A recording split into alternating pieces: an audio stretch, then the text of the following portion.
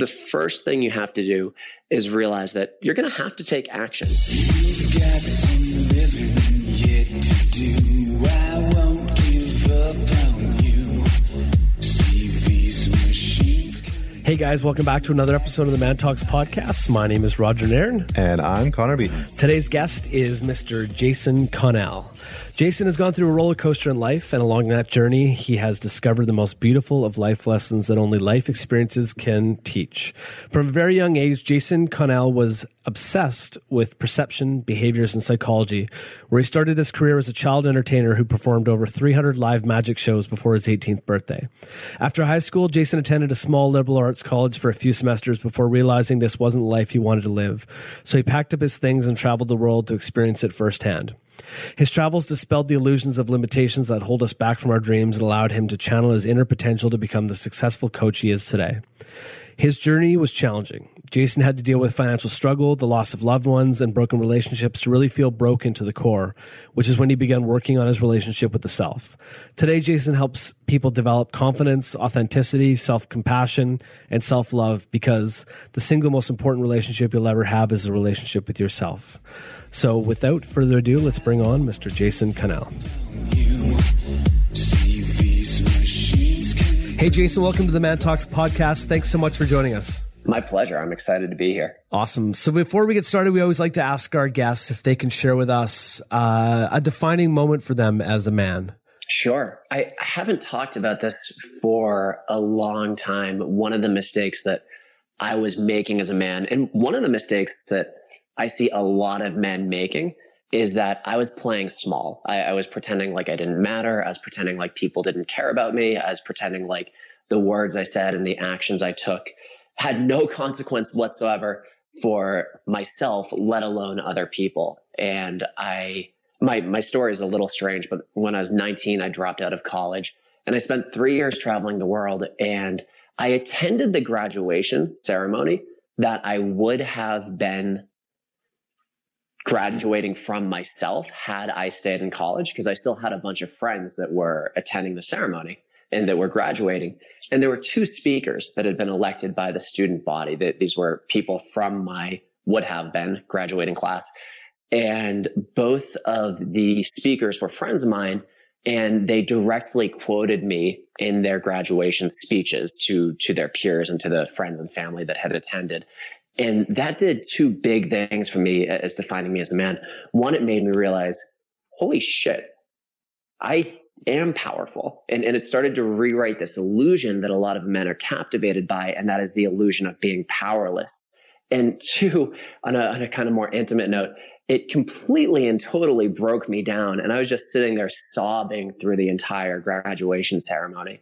And I'm sure that I had cried before as a young man, but never had I allowed myself to, with such abandon, so personally and intimately experience my emotions. And I see a lot of guys, especially with the more vulnerable emotions, just pretending like they don't exist. And it forced me back into reality of thinking, oh, wow, I do have these vulnerable emotions, and it's good to embrace them. Nice. That's a great story and a great example. And I can imagine that was probably a good boost to a sense of self-worth and self-confidence that you had made the right choice and that the path that you were on was the correct one.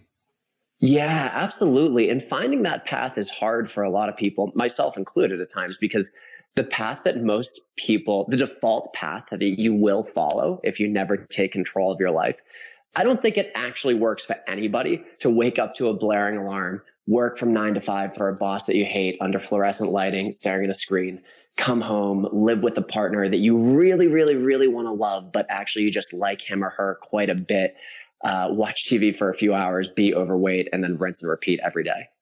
So what was it that your friends saw in you that you weren't seeing in yourself? I mean, what did they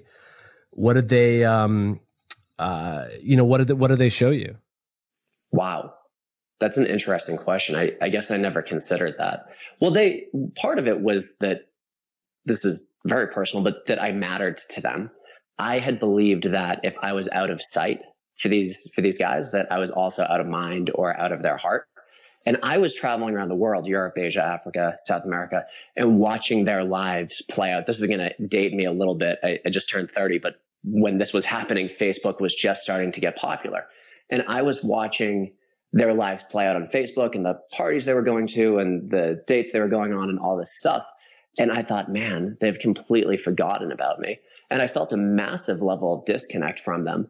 And when I got there and I realized that they hadn't forgotten about me, that was like almost turning life from black and white into HD. It was a much more vivid experience of the actual human experience. And I think you just, I think you just highlighted something that, I don't want to paint too broad of a brush, but I think, a lot of millennials are experiencing these days as we're more prone to travel and we're jumping from job to job and trying new things. We have a tendency to leave some of our friendships behind. And the reality is that true friendships are never going to go away. And I think you just highlighted something that probably a lot of people are dealing with as well.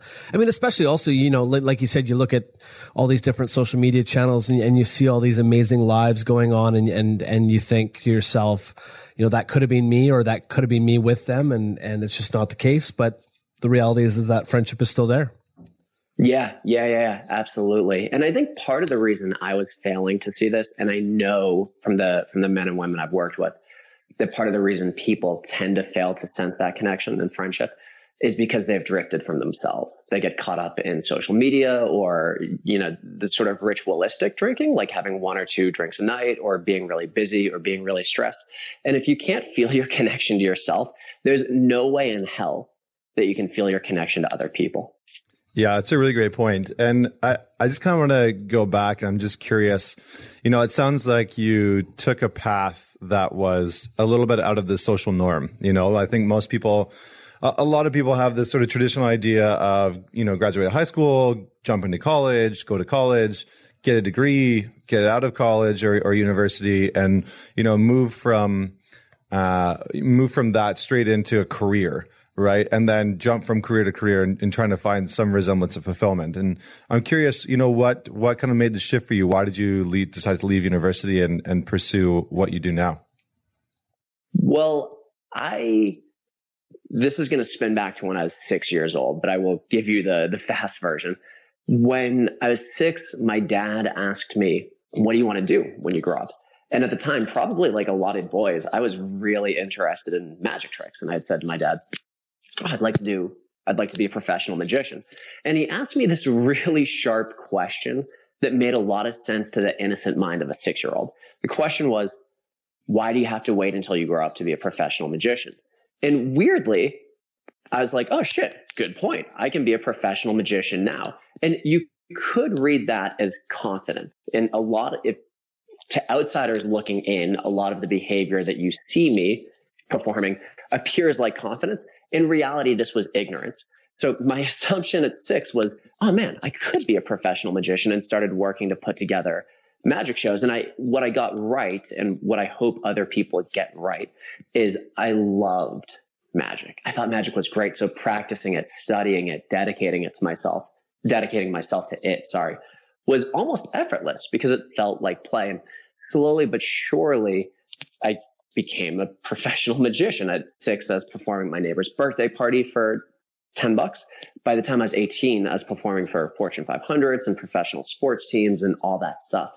And I left it. And that was maybe the other thing that I got right. And something that I see a lot of people getting wrong was we tend to hold ourselves hostage to outmoded versions of who we truly are. When I was 6, 12, 15, magic was perfect for me. By the time I was 17, 18, 19, I hated it. I really didn't want to do it anymore.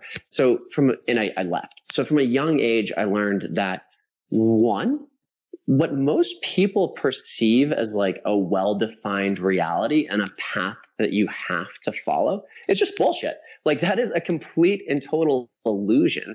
And two, I realized, if I chase something that is true to me, it might just work out. And it tends to.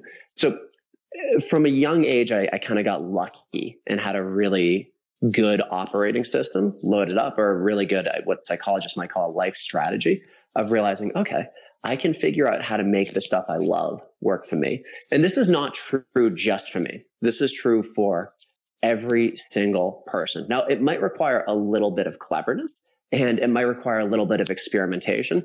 And definitely not every single thing that you love can be turned into a business that's going to make a huge amount of money for you. But if you're not chasing that down, and if you're telling yourself, hey, I'm going to wait until the future to do this thing that I love, you are betraying yourself as a man. It's a huge mistake to do that. So from there, I kind of got in the habit of checking in with myself. And this is something to this day I spend a lot of time doing. And I realized, okay, college did not work for me. So I dropped out. And what I wanted to do was travel. So I traveled, and I didn't have money, and that's another barrier I see a lot of men in a fake barrier that I see a lot of men surrendering to is the money barrier. They tell themselves, well, I don't have any money, so I can't do this now. No. That is a lack of creativity. It's not a real problem. It's a problem that you're using to continue calling yourself small and calling yourself weak and calling yourself powerless. None of that stuff is true.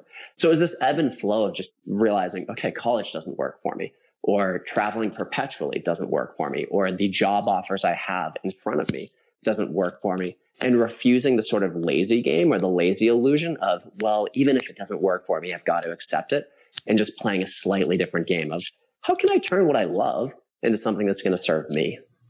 Yeah, I think it's like the old generation versus the new generation. So I'm hearing, you needed to find what it is that you were meant to be doing. And it sounds as if you've discovered that. So to give the listeners some context as to what's going on in your life these days, I wonder if you can share with us a little bit more, a lot more about what Ignited Leadership is all about and what that looks like for your followers. Sure, absolutely. But before I do that, just a note to people listening. To my perspective, what you're meant to be doing evolves and changes over time. So if you've been doing something you love and it's not working for you, let it go. Create space in your life, find the next thing. And it's funny that you ask about Ignited Leadership because that's something that I'm slowly letting go of right now. So Ignited Leadership for the past 8 years has been my speaking and consulting company. And I've worked it started with college students, and it ended up being exceptionally high performing men and women on self-love and self-compassion. And when I started, I was giving like 5 trainings a year, making no money whatsoever. And then by the time I really honestly in the past week just started winding this down. In fact, it was 8 days ago that I committed to that. By the time I stopped, I was doing as many as 50 trainings a year around the world at clients all over the place similar to the trajectory of the magic business for, sports teams and for executives, Fortune 500, senior members of the United States government, as well as college students and 6th graders and the whole spectrum of people.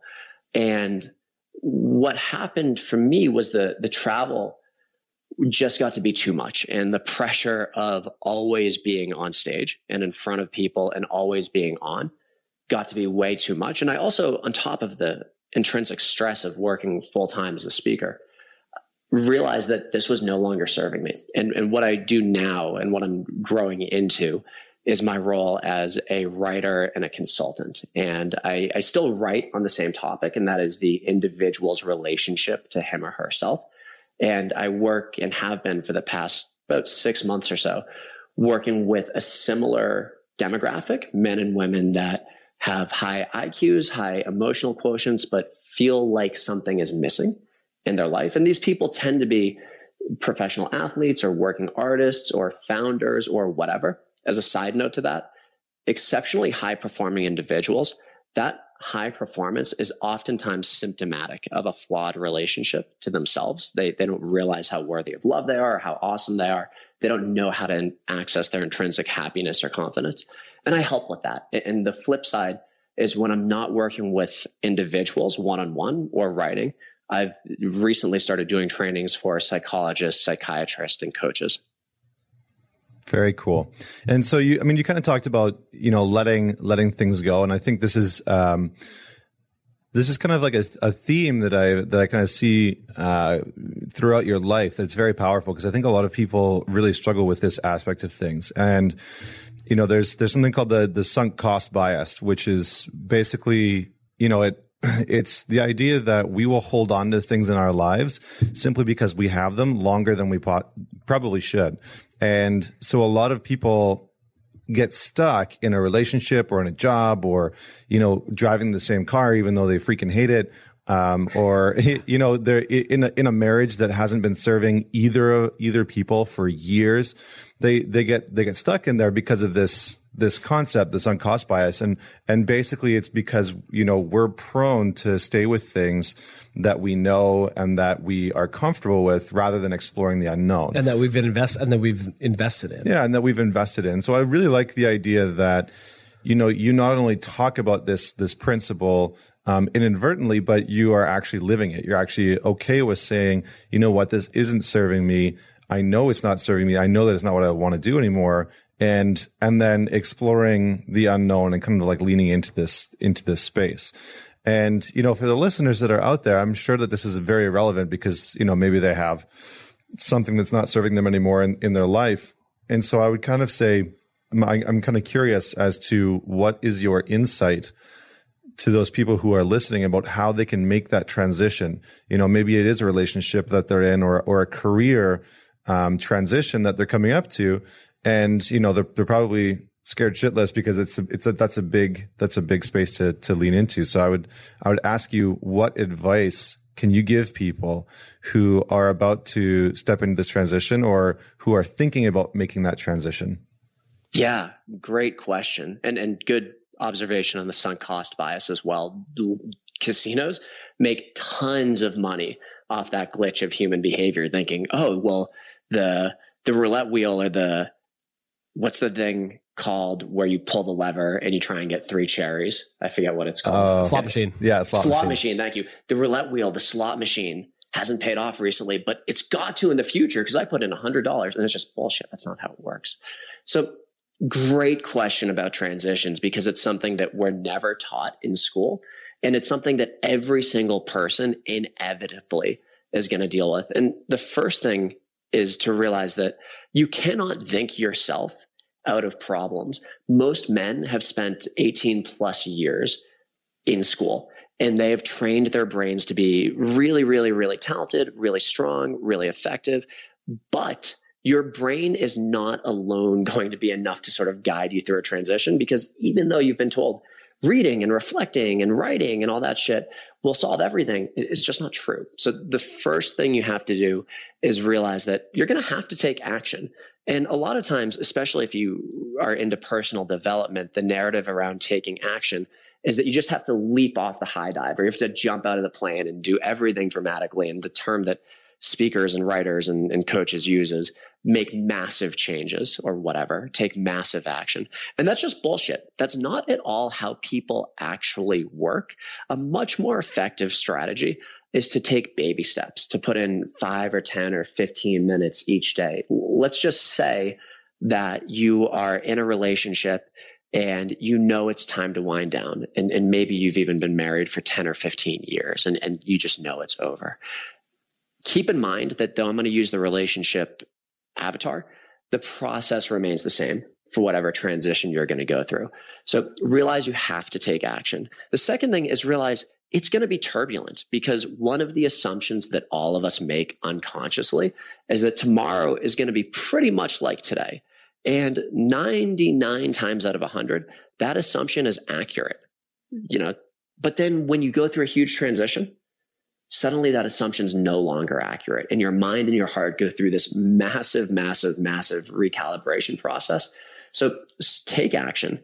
And when you notice that you're turbulent and you notice that your reality is not holding together quite how it used to, that's okay.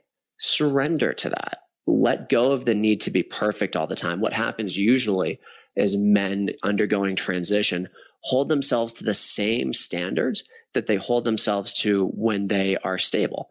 And that's just crazy because so much is going on in your life during transition that you will not be nearly as effective. So if you miss a workout, or if you can't return your buddy's call, or, a couple things fall through the cracks, instead of beating yourself up, which is what most men will do, use this as an opportunity to accept that you are human, and as such that you're going to be imperfect. And within that, that's cool. That's totally fine. And from there, a lot of men will start to notice two things. One, the transition is sort of unfolding on its own, and it's picking up momentum, and it's going well because they're taking action and they're dwelling in reality. But two, that, and pardon my French, that it's really fucking hard. That turbulence of rejiggering your reality is always, always, always difficult. And I find that in addition to giving yourself little treats, like maybe having an extra soy latte, or just spending the night in, or buying yourself a nice scotch, that one thing that works really well is periodically shutting everything down and just locking yourself up in your apartment or in a hotel or whatever, and just watching Netflix for a day, or reading for a day, or going for a long walk without your phone, just to sort of put yourself in neutral mode for a while to make recalibrating easier. And the final tip that really helps with transitions, or two final tips. One is, if you can, have some sort of a still point in your life, something that's going to be steady. For me, the way this shows up is usually in like series that I'm watching on Netflix, as well as albums that I'm listening to on repeat. And this way, even if you're going through the breakup and you're crying a lot and you're moving out or whatever, there's this little part of reality that remains steady. And that sounds crazy and ineffectual, but try it and you'll notice that it works really, really, really well. And the final thing to remember is that if this is painful, if this is difficult, if this is discombobulating, that probably means you're on the right path, right. And it probably means that you're human. Right. And do you recommend guys go through these changes purely on their own, or do they need a support system? Oh, I love that question. Support system. Yeah. And what does that look like to you? I mean, in your past, when you've made these sorts of transitions, how have you utilized your support system? So I have a small stable of really close guy friends, and then two mentors. And when I am in flux, I lean on these guys. Both my mentors are also men. I lean on these guys quite a bit. This ranges from like interrupting a buddy's vacation in Japan to send him a 3-page email and be like, hey man, I really would like it if you responded to this. And being okay with the reality that you need other people sometimes, and you need support and connection and sort of that boost from other people, to calling up my mentor and saying, hey, I'm really not doing okay right now. Can we talk for an hour? I think you just touched on a really important piece there, where it's, especially for men, where it's the realization that it's okay to need support. I think so many times we go through these things on our own, and I know Connor likes to use the saying, we create these lone wolf mentalities where we can, we have to do these things on our own, and that's what gives us our strength and power. But the reality is that we need that support system, because it's not easy to get through on our own. Yeah. If I could give one piece of advice to a lot of modern men, it would be stop pretending to be so fucking strong and break down, surrender. Like all the pain you've been holding on to, all the bullshit illusions, like you can do this alone, let them go. And men never do this because they view it as a sign of weakness.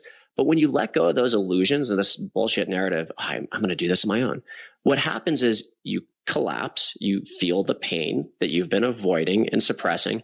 And beneath the pain, you find this massive storehouse of power and connection and joy. Camus has this quote, and I'm going to butcher it.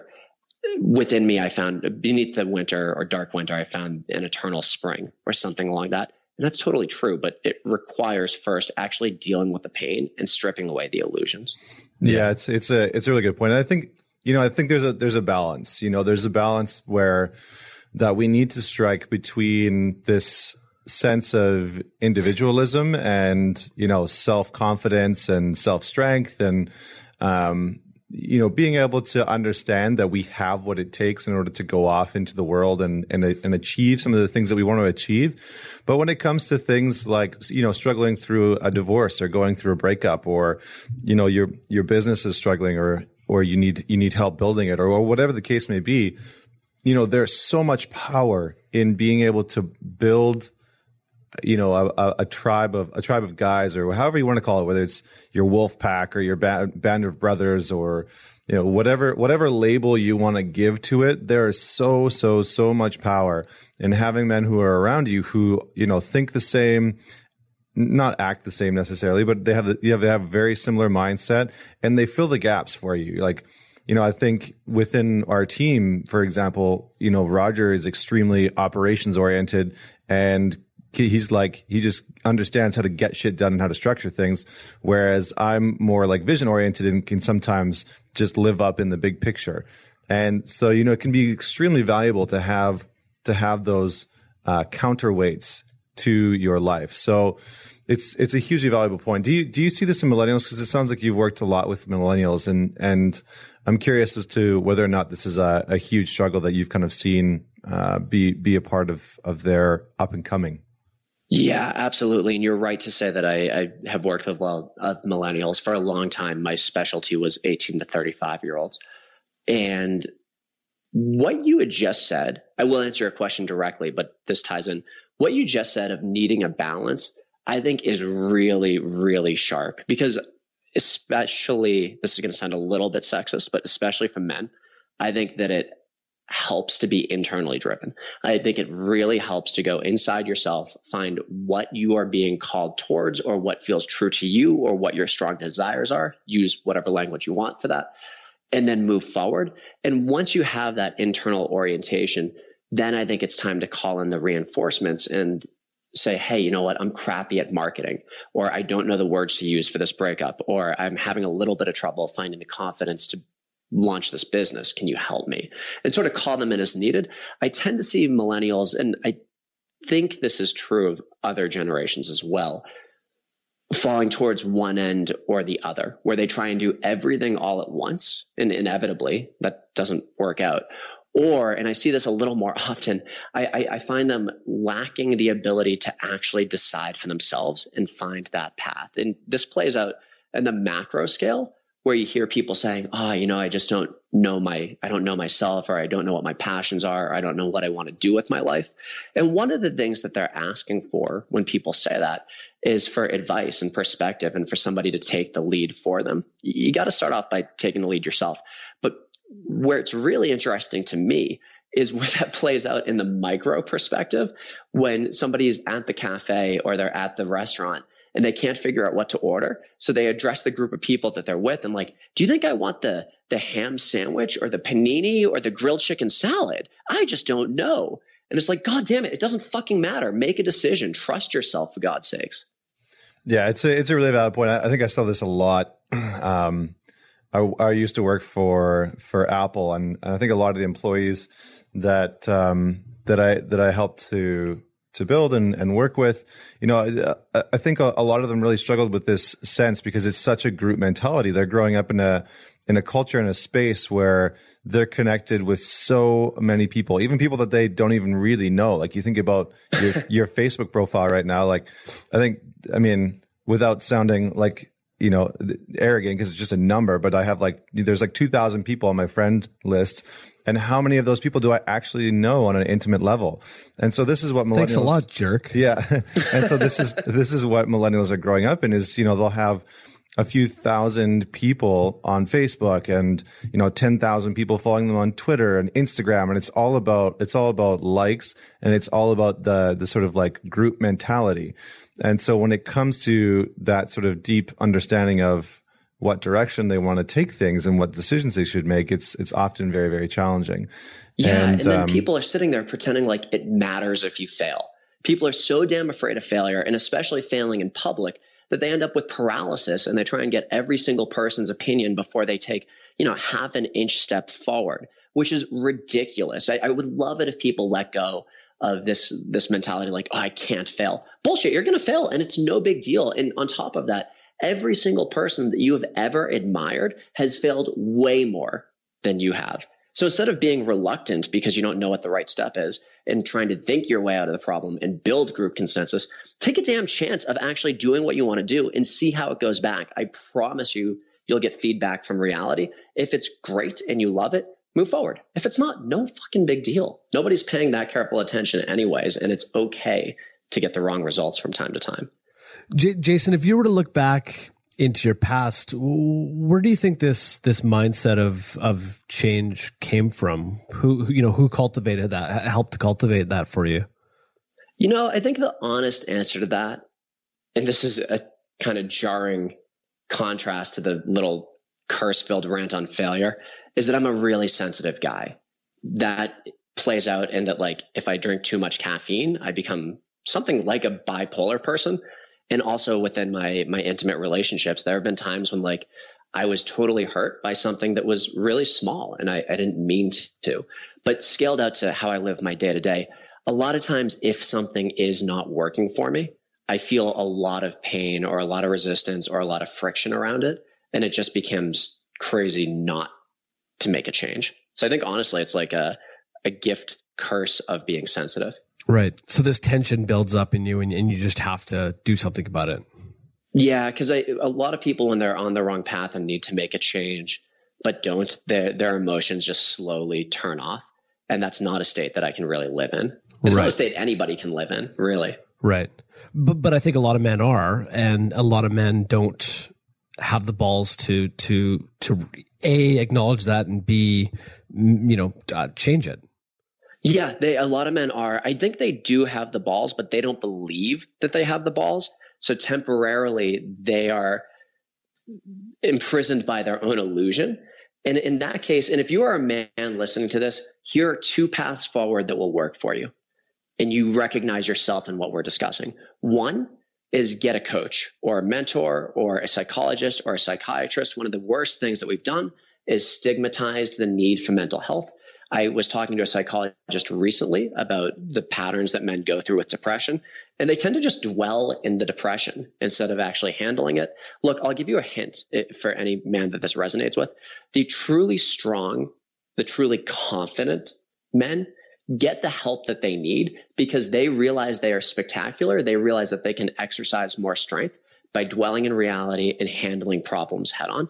The other thing that will work, and this is a little bit more of a path for warriors, is to feel all the pain. If you are living with your emotions turned off, you have things in your life, or if you are accepting a reality that you know is mediocre, you have things in your life that's buffering you from that reality. For most men, and I mentioned these earlier, it tends to be something along the lines of like a couple drinks a night, watching TV, hanging out with acquaintances you don't actually care about, a relationship that you want to work but does not actually work for you.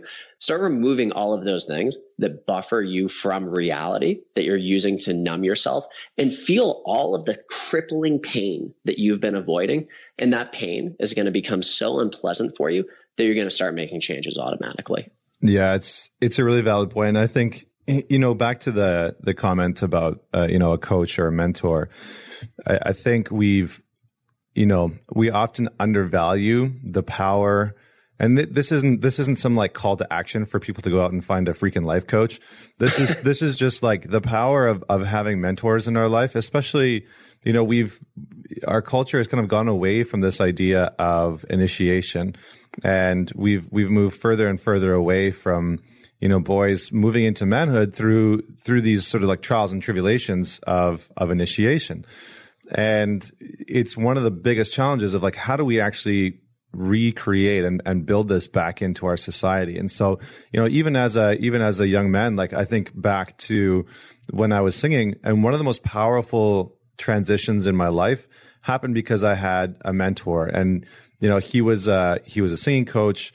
And we also worked together and did like neurolinguistics programming. He taught me NLP, but it was such a great insight because he was quite a bit older. He was like in his late 70s. And, not that you need to go find somebody that's like 70 years old. But it's so with powerful. A big long white beard. Yeah, he was like White Yoda. Speaks in paradox. He was basically White Yoda. Yeah. But, it's so powerful. And I attribute my sort of transition from this boyhood and this acting like more like a child and more like a boy into feeling and acting like a real man and taking ownership over my choices to that mentorship model. Yeah. There's this huge need. I think everybody should read this book, The Power of Myth by Joseph Campbell. It's super engaging. And one of the things he points out is that for millennia, humans of all stripes have undergone rituals, particularly to mark the transition from boy to man, girl to woman. And in this culture, the Western world, we don't have that ritual at all. And always these rituals were guided by older men for the boys and older women for the girls. And that, I believe, does something really profound psychologically. And for the guys listening, and stop me if you disagree, but one of the best things that you can do about figuring out how to step fully into your manhood, one of the best things that happens when you step fully into your manhood is you become way more attractive to women. Because talk to a couple women and you'll notice that what the women are getting, if you talk to them on Tinder or from the men that actually have the audacity to approach them at bars or cafes, is they're not getting the men that they want, that are comfortable taking a chance and comfortable dwelling in reality. They're getting these weird like manlings that will flirt with the idea of taking a chance, and they'll flirt with the idea of expressing attraction or whatever, but not actually do it. And when you take the time to start thinking of yourself as a man, which really is a lot easier with some sort of mentor or coach, you'll notice that you get huge results from the women in your life because they can't help but be attracted to men, just like we can't help but be attracted to women. And those results actually, by the way, don't just exist in your love life, but they'll start rippling through to your business, your relationships, your happiness, your athleticism in many cases. And it's a not simple transition, but it's not that difficult either. It just requires leaning into it. Yeah, I think one of the biggest traps that a lot of modern men fall into is this idea that sex is initiation into manhood, that losing their virginity is actually the transition. And then what happens is that becomes for a lot of guys, that becomes like this reestablishing of their masculinity, of their manhood, so that, when shit hits the fan in their life, at their job or whatever, sex becomes like this sort of reaffirmation that they are indeed in control or in charge. And then their masculinity is dependent, and their manhood, their sense of, feeling like they're a man and not a boy, actually becomes sex, which is really unfortunate. And so for everybody listening out there, if you feel like you stepped into manhood by losing your virginity for the first time, that's just some more work to do. Yeah. And you're a bunch of manlings. I had never thought of that. That's a really good point. I'm thinking of one client in particular right now who has built a multi-million-dollar business and is obsessed with chasing women and trying to get laid because he needs that exact validation of like, oh, you're a man, and I know this because a strange woman that was drunk at a bar let me put my penis in her vagina. And he needs to keep and continuously do that. And men do get caught up, and I'm guilty of this from time to time as well, in the external world, believing sex or money or status or whatever will trick you into believing you're a man. And it's just not the case. Like if you're playing that game with yourself, that's an indication that you're not quite on the path, that you're maybe circling towards it, especially if you're getting good results, but you're not really thinking yourself as a man yet. Yeah, or there's some like core wound that you're trying to ignore and fill the gap for something that you feel like is missing in your life. So, but at the same time, aside from latching on to sex as being that key initiation, the initiation into manhood can take a lot of forms for a lot of different people. So it's about recognizing what that is in your life. Yeah. I agree. So, Jason, just before we get wrapped up here, we always like to ask our guests what the legacy piece looks like in your life. What do you want to leave in the world, for a legacy? So I don't think about that at all. And here's why. I don't think I'm going to matter to much once I die. And to help put this in perspective, in fact, I don't think I'll matter at all once I die. To put this in perspective, do you know the names of your great grandparents? And do you know like how they are, how they move around the room, what their personality was like? Nor do I. So it takes about, give or take, 150 years before you are completely forgotten on this earth. That is a blink of the eye. So instead of deluding myself into believing, oh man, I'm going to matter a lot once I'm gone, I need to set up this legacy.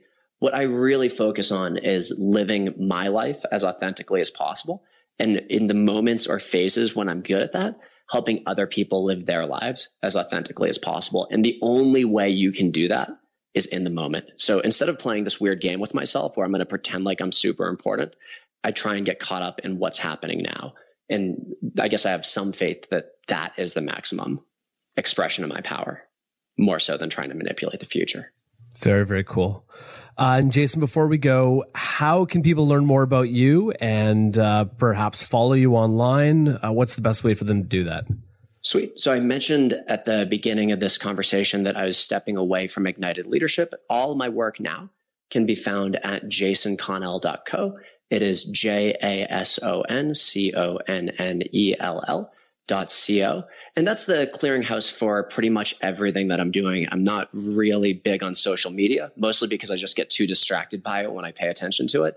And if people really want to stay up to date, they can sign up for my newsletter, which is very easy to do on the homepage. And also, if there's something you want to discuss, shoot me an email. I work to be pretty accessible, and you can find my email address on my site. Awesome. Thanks so much, Jason. Thank you for being on the show. We really appreciate that.